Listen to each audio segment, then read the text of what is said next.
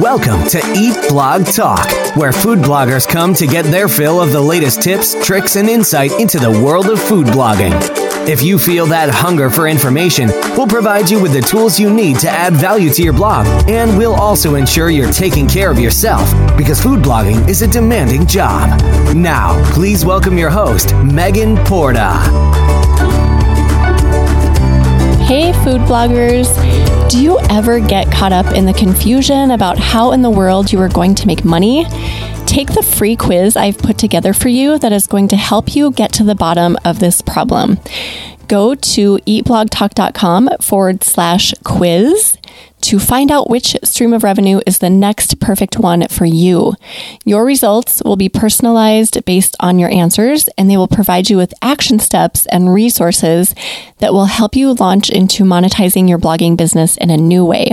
There are truly so many ways to make money as a food blogger, so don't waste another second. Again, go to eatblogtalk.com/quiz and get started on your next revenue stream today. Hey guys, just reminding you to head over to iTunes if you haven't already to subscribe, rate, and review Eat Blog Talk. It adds value to this podcast when you do that, and I would be so grateful for your time. It will take 2 minutes. Press pause, go do it, and come back and keep listening. Hey, food bloggers. Welcome to Eat Blog Talk. Thank you so much for joining us today. I have Emily Eggers with me, and she is from LegallyHealthyBlonde.com. And we're going to talk about utilizing niche Facebook groups to grow your social traffic by 50x in 1 month. Emily is a plant-based recipe blogger who features a lot of Instant Pot recipes. She started her blog just over a year ago and recently quit her job to pursue food blogging full-time. Emily creates plant-based recipes that are approachable, easy, and delicious. Emily, I'm excited to talk about this with you today, but we all want to hear your fun fact first. Thank you so much for the introduction. And my fun fact is not the most fun and interesting, but it is just that at the beginning of 2021, I was totally planning to go to law school this year. Hence the name of my blog. And then I actually will be enrolling in culinary school in New York City this year. Whoa, what a change. Oh my goodness. Okay, so what changed your mind? Yeah, so I had always planned on going to law school all through college. I made my major for that and even took the LSAT and actually even got accepted to law school and deferred in 2020, partly because of the pandemic and partly just wasn't 100% sure that was what I wanted to do. And then I took a year, really worked on my blog and worked in a restaurant and just kind of fully decided I didn't want to go to law school anymore and that I wanted to do stuff with food. And so, I mean, going to culinary school isn't something that's necessary to run a blog, but it's always kind of been a little dream of mine and I found an opportunity. So do you think if the pandemic wouldn't have paused you, that you would have pursued law school?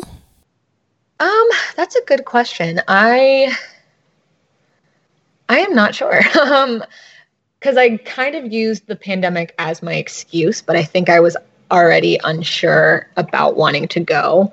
So I think I still would have had those doubts, but I'm not sure. I still may have just gone through with it just because. But in hindsight, I'm pretty glad I haven't. Yeah, that's such an awesome fun fact and something we can tie into your story and our conversation today. So thank you for sharing that. And you mentioned the name of your blog, which I was going to tell you I absolutely love. When I was reading your application, I was like, oh my gosh, that is the best blog name ever. Legally Healthy Blonde. There are so many different plays there. So that's really fun. Yeah. A bunch of people when I decided not to go to law school, they're like, are you going to change your blog name now? And I'm like, well, no, it still kind of fits. I like it. Absolutely. It was part of you for a long time, right? It was an ambition of yours for a long time. So I don't know, kind of still lives in you somewhere. Yeah, absolutely. Yeah, so cool. Well, let's dive into your blogging journey, and it's evolved very quickly. I'm excited to hear a little bit more about your story. Would you mind just kicking off our conversation by talking us through, we kind of heard, what turned you into starting food blogging, but can you just talk us through how your journey has evolved from then until now? Yeah, absolutely. So I, like I said, I went to college. I went to Clemson and was planning to go to law school, but I got really into cooking and food while I was in college, mostly just because I didn't have like meal plans. So I just kind of had to figure it out. And I started actually a food Instagram, just taking like kind of goofy pictures of my food, normally with my dog in the background or something. And then kind of wanted to turn it into something more. I got like more into the photography and the actual like writing of recipes of it. And then for a while I thought like I could just do this through Instagram. And then I realized, oh no, like I need to really do the blogging route. Like that's way more lucrative and, you know, easy to grow more so than an Instagram is. So I started technically I've had a few different like blogs in the past, but they're usually like on Blogspot or Squarespace or something. And so I officially started this one on WordPress August of 2020. Really had no idea what I was doing for, I would say at least the first 6 months of that. Like no clue at all. Was just taking random pictures and posting random recipes. And then started like paying more attention, learning a lot more about SEO and all those kinds of things. Really started getting into it probably around March of 2020. And then I believe in March or April, I signed up for an SEO audit, which I just had earlier this month. And yeah, so now I've just been doing this. I was working at a restaurant, like I said, and then I finally quit at the end of July. And now I'm doing this full time. Wow, what a very fast journey, because I feel like a lot of my listeners are on the other end of the spectrum where they've been doing this for quite a while and, you know, trying to find success over a longer period of time. So good for you for just digging in. And even though you didn't know what you were doing, and you're willing to admit that, by the way, which is awesome, you figured it out and you just took like one step at a time and you went down the road, even though it was probably not easy. Okay, so you kind of sat at around a certain amount of sessions before you decided that you just needed to get your numbers to budge. So talk us through that. Yeah, so it was probably, so like I said, in March, I was really, started really trying a lot more and learning, you know, even what sessions I needed and like things like that. And it was probably around May or June that I really started figuring out the whole Facebook group thing, which I had been posting in Facebook groups originally, but I just hadn't seen much from it. I would get a few likes and maybe a few clicks from it, but not much. And then I believe in June or maybe the very end of May, I had one post that just kind of went viral in a Facebook group. It got like, I think it was like 1,700 likes or something. I got just all this traffic from this one post and I was like, obsessed. I was like, I have to figure out how to do this again. And that was in like a niche group. It was in like a vegetarian group. And so I kind of talked around a little bit, looked at other people that had grown pretty quickly using that kind of stuff. And I noticed a lot of them were using sort of appliance niche groups. So like Instant Pot, but also like air fryer or crock pot recipes as well. So I actually went and bought an Instant Pot for that reason. And it was only like $15 because I had a gift card or something. So I was like, you know, why not? Let me just try it. I joined a bunch of those groups and kind of started looking around to see like what really the posts that were doing well were doing versus the posts that weren't doing as well. And then sort of found the groups that were worth it as well. And just started getting like viral post after viral post. And I mean, not every single one, but it was days where I was having like 8,000 sessions in one day. So what was the theme surrounding the posts that were doing well that you noticed? Yeah. So I noticed a lot of them started with like a question. And it was always, like, that's probably the thing I focused the most on when I make a Facebook post in those groups is that initial question, because it gets people to comment. And it's, you know, you can't do like too, I don't want to say boring, but like, you know, sometimes I've had ones that I'm like, what's your favorite pasta shape? And like, no one comments on that versus like, do you like cilantro or do you hate it? Is like, gets tons of comments because it's super controversial. But that, and then good photos, usually 1 or 2 photos.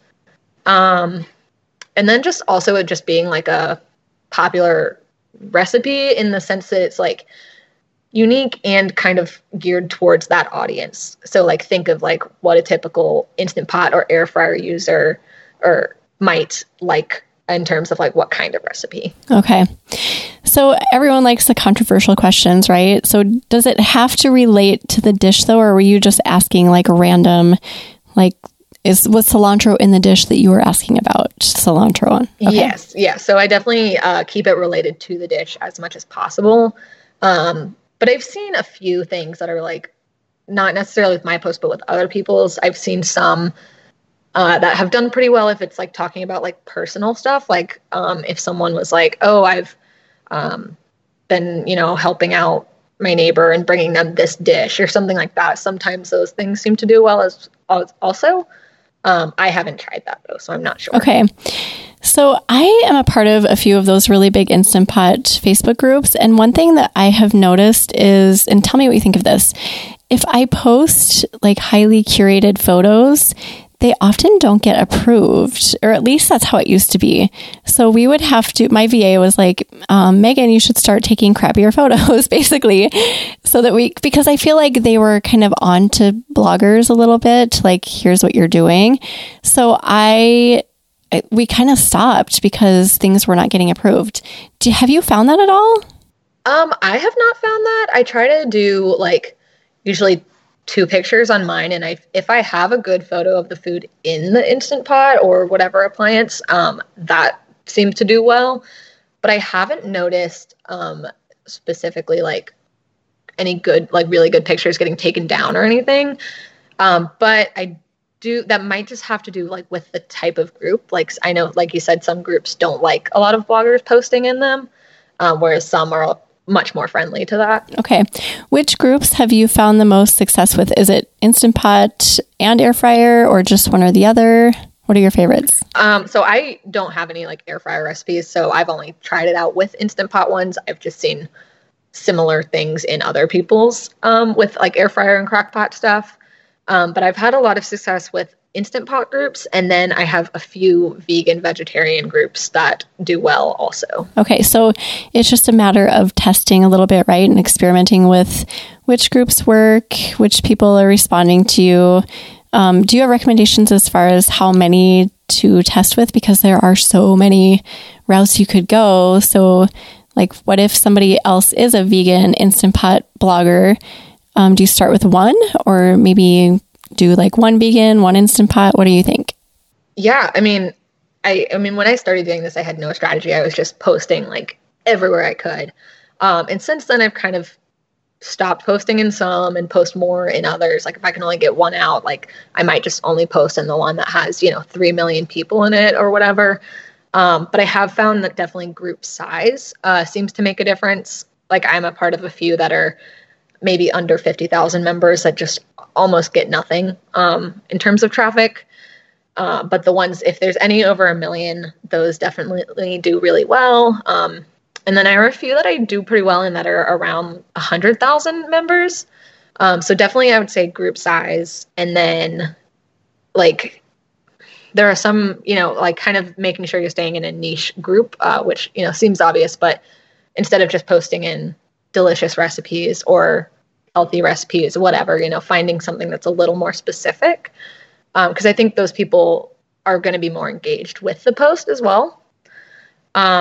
That, and then I also try to find ones that are not necessarily flooded with bloggers. Like there are, almost every group has a lot of bloggers in it, but like if every single post is just blogger recipes, it's probably not the greatest sign.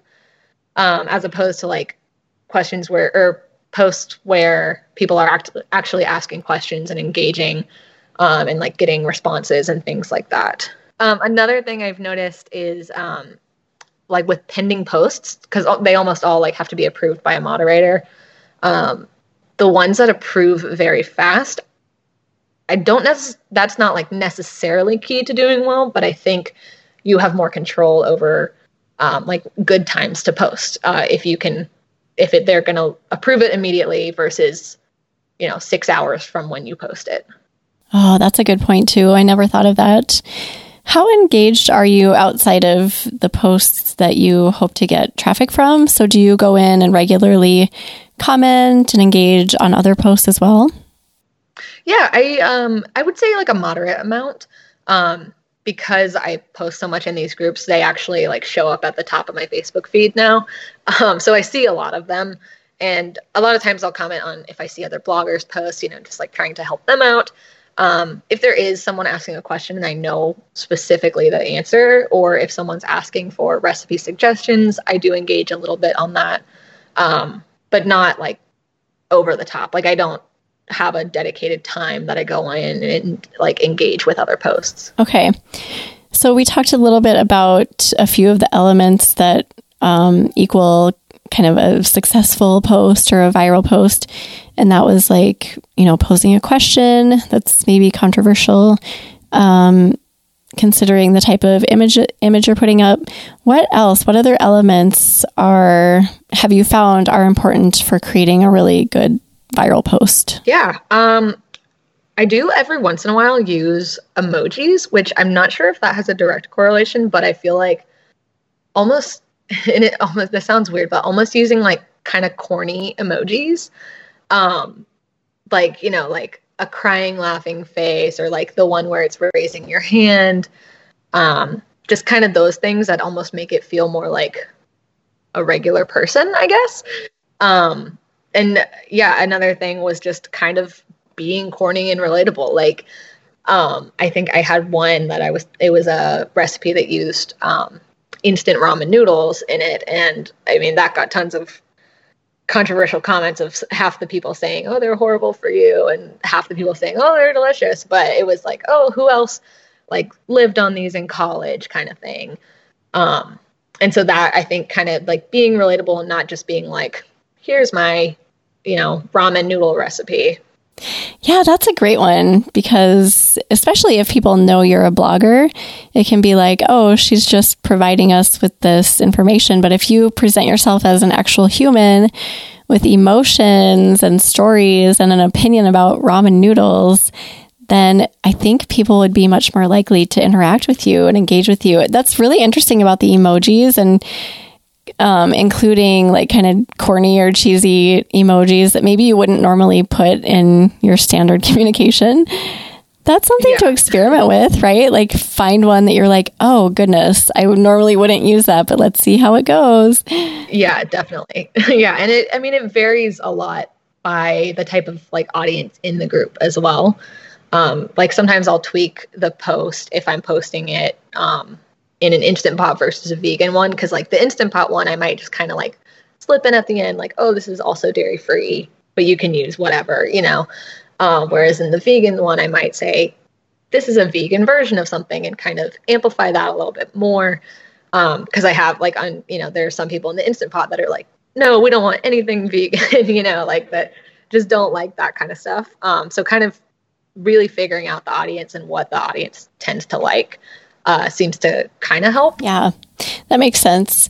So thinking outside of the world of Instant Pot and vegan, do you have any other thoughts for big groups that are successful, or have you not explored beyond those worlds? Yeah, I've tried a few just like generalized like healthy recipes and a few vegetarian ones. But those are like my niche really. So I haven't ventured much out from those, but I would imagine other niches, such as like keto, I would imagine there's probably pretty big groups on Facebook with that. Same with air fryer and crock pot, and then probably like gluten-free ones would also be pretty big as well. So if you like, I wouldn't say I changed my niche, but I did branch off into my niche almost just for this. Not necessarily, I also like making Instant Pot recipes, but I would just say don't be afraid to like expand and kind of test out a keto recipe or a vegan one or something if you want to try different groups and see what kind of engagement it gets. I can imagine for pretty much any like diet or food program that you're following, any of those main ones, like you mentioned keto, or paleo, or any of the Whole30, there has got to be big Facebook groups focusing on those because people are always looking for recipes. Oh, or like diabetic, right? Like diabetic recipes or, I mean, yeah, now I'm thinking like there could be so many different ways you could go. And then you've got appliances and you could, I don't know, like it's worth looking and exploring and just seeing what's out there and testing a few out. Yeah. I mean, and there's even in those groups, I notice people ask questions all the time, like, oh, I just got diagnosed with this. I can't have any sugar for a month. Like, can someone give me a good recipe without that? Or, you know, they'll have like very specific questions, or if they're diabetic. And people will just ask all the time, like, how can I make this recipe in this appliance? And, you know, some people are like, I would just use the stove. But like, there are lots of people that just, they have this appliance and they want to make everything in it. So I do think that those like work pretty well. So once you saw that you were getting massive amounts of traffic pretty regularly, where did you go from there? Did you soon after get into an ad management company, or what kind of evolved for you? Yeah. So I believe, so this is kind of like the not necessarily downside of it, but it seems that the ad agencies don't love social traffic.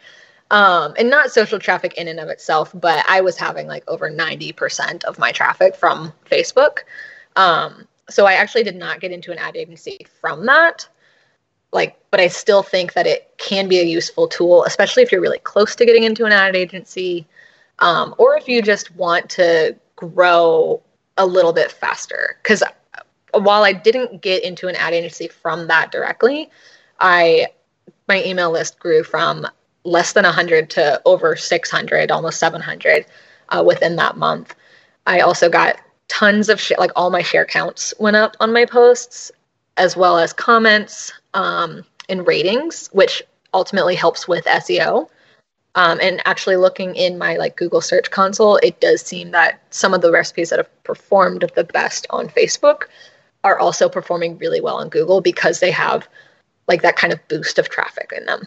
That's interesting. So it's not necessarily a sole strategy you should use, but it could be like a secondary or like supplemental strategy to other ways to get traffic. Yes, definitely. I would say it's like a supplemental or secondary. I've actually kind of backed off of Facebook traffic a little bit, just because I wanted to decrease that percentage a little bit while I'm focusing more on Google SEO. But, you know, if I'm having a little bit of a slower month or slower week, I know that I always have that in my back pocket to just kind of bump up my numbers real fast. And the community aspect of being on Facebook is huge, right?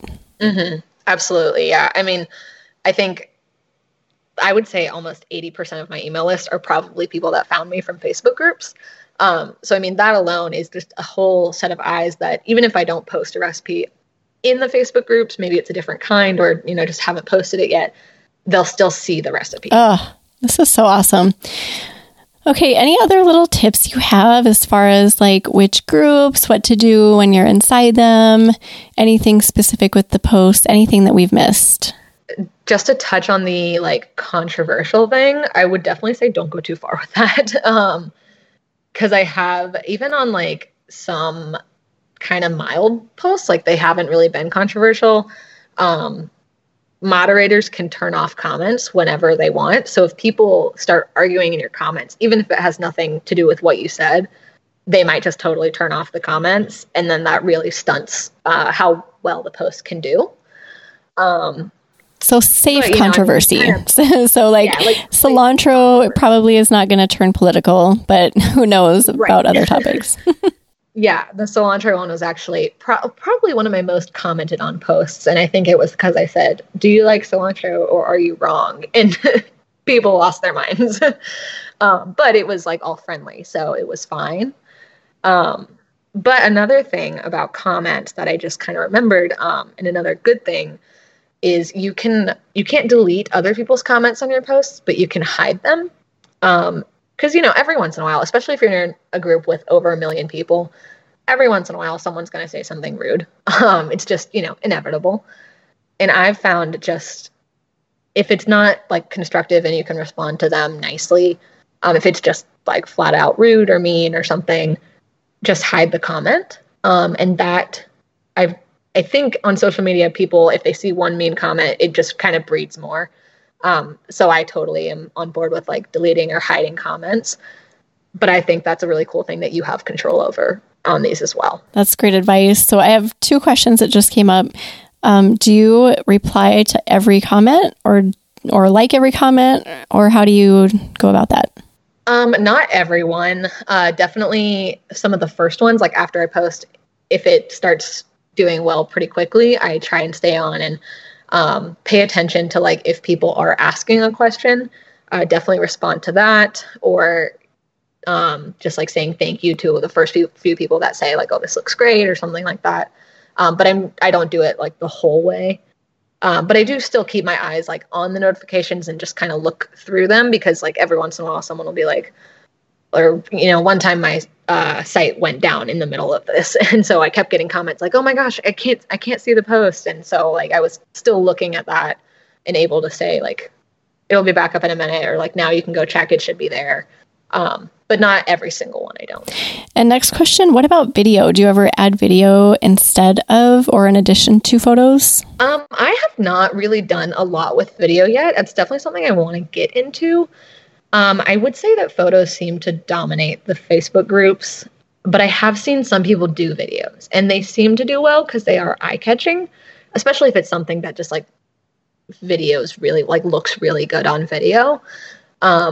I have not experimented with that, but I've seen other people and they have seemed to do well with it. So that might be something to test out. Cool. This was super awesome. I always hear about those success stories like yours, Emily, where people just find massive amounts of traffic by focusing on Facebook, because a lot of us, me included, raising my hand, discount Facebook because it's just gotten frustrating over the years and we don't utilize the groups. We just go into our business pages and we consistently post there and see very slow growth, if any at all. So I love hearing about this. I'm so happy that you were able to just dig into it and find wild success. I love stories like yours. So thank you so much for sharing all of this. This has been so great. Yeah, absolutely. I mean, I wouldn't have even known about it if it wasn't for other bloggers sharing how they did it. So I'm more than happy to share my tips and tricks for it. Awesome. Well, thank you so much for being here today. Before you go, would you mind sharing either a favorite quote or words of inspiration? Yeah, absolutely. I would. I don't necessarily have a favorite quote on the top of my mind, but words of inspiration, I would just say, if like this or, anything is what you're really passionate about and what you really want to do, just go for it as much as you can. Whether that means working on it as with your 9 to 5, staying up late or getting up early to do it, or if you have the means to quit and just put your whole heart into it until you get to that point, then I think that's always the best way to go, is to just go all in. Oh, that's so great. Thank you for sharing that. We will put together a show notes page for you, Emily. So if anyone wants to go look at those, you can go to eatblogtalk.com/legally-healthy-blonde. So we've kind of mentioned where your website is, Emily, but is there anywhere else people can find you online? Yeah, so legallyhealthyblonde.com is my blog, but I'm also across all social media, just at legallyhealthyblonde. No underscores or any numbers or anything like that. Great. Well, thank you again for being here, and thank you so much for listening today, food bloggers. I will see you next time. We're glad you could join us on this episode of Eat Blog Talk. For more resources based on today's discussion, as well as show notes and an opportunity to be on a future episode of the show, be sure to head to eatblogtalk.com. If you feel that hunger for information, we'll be here to feed you on Eat Blog Talk.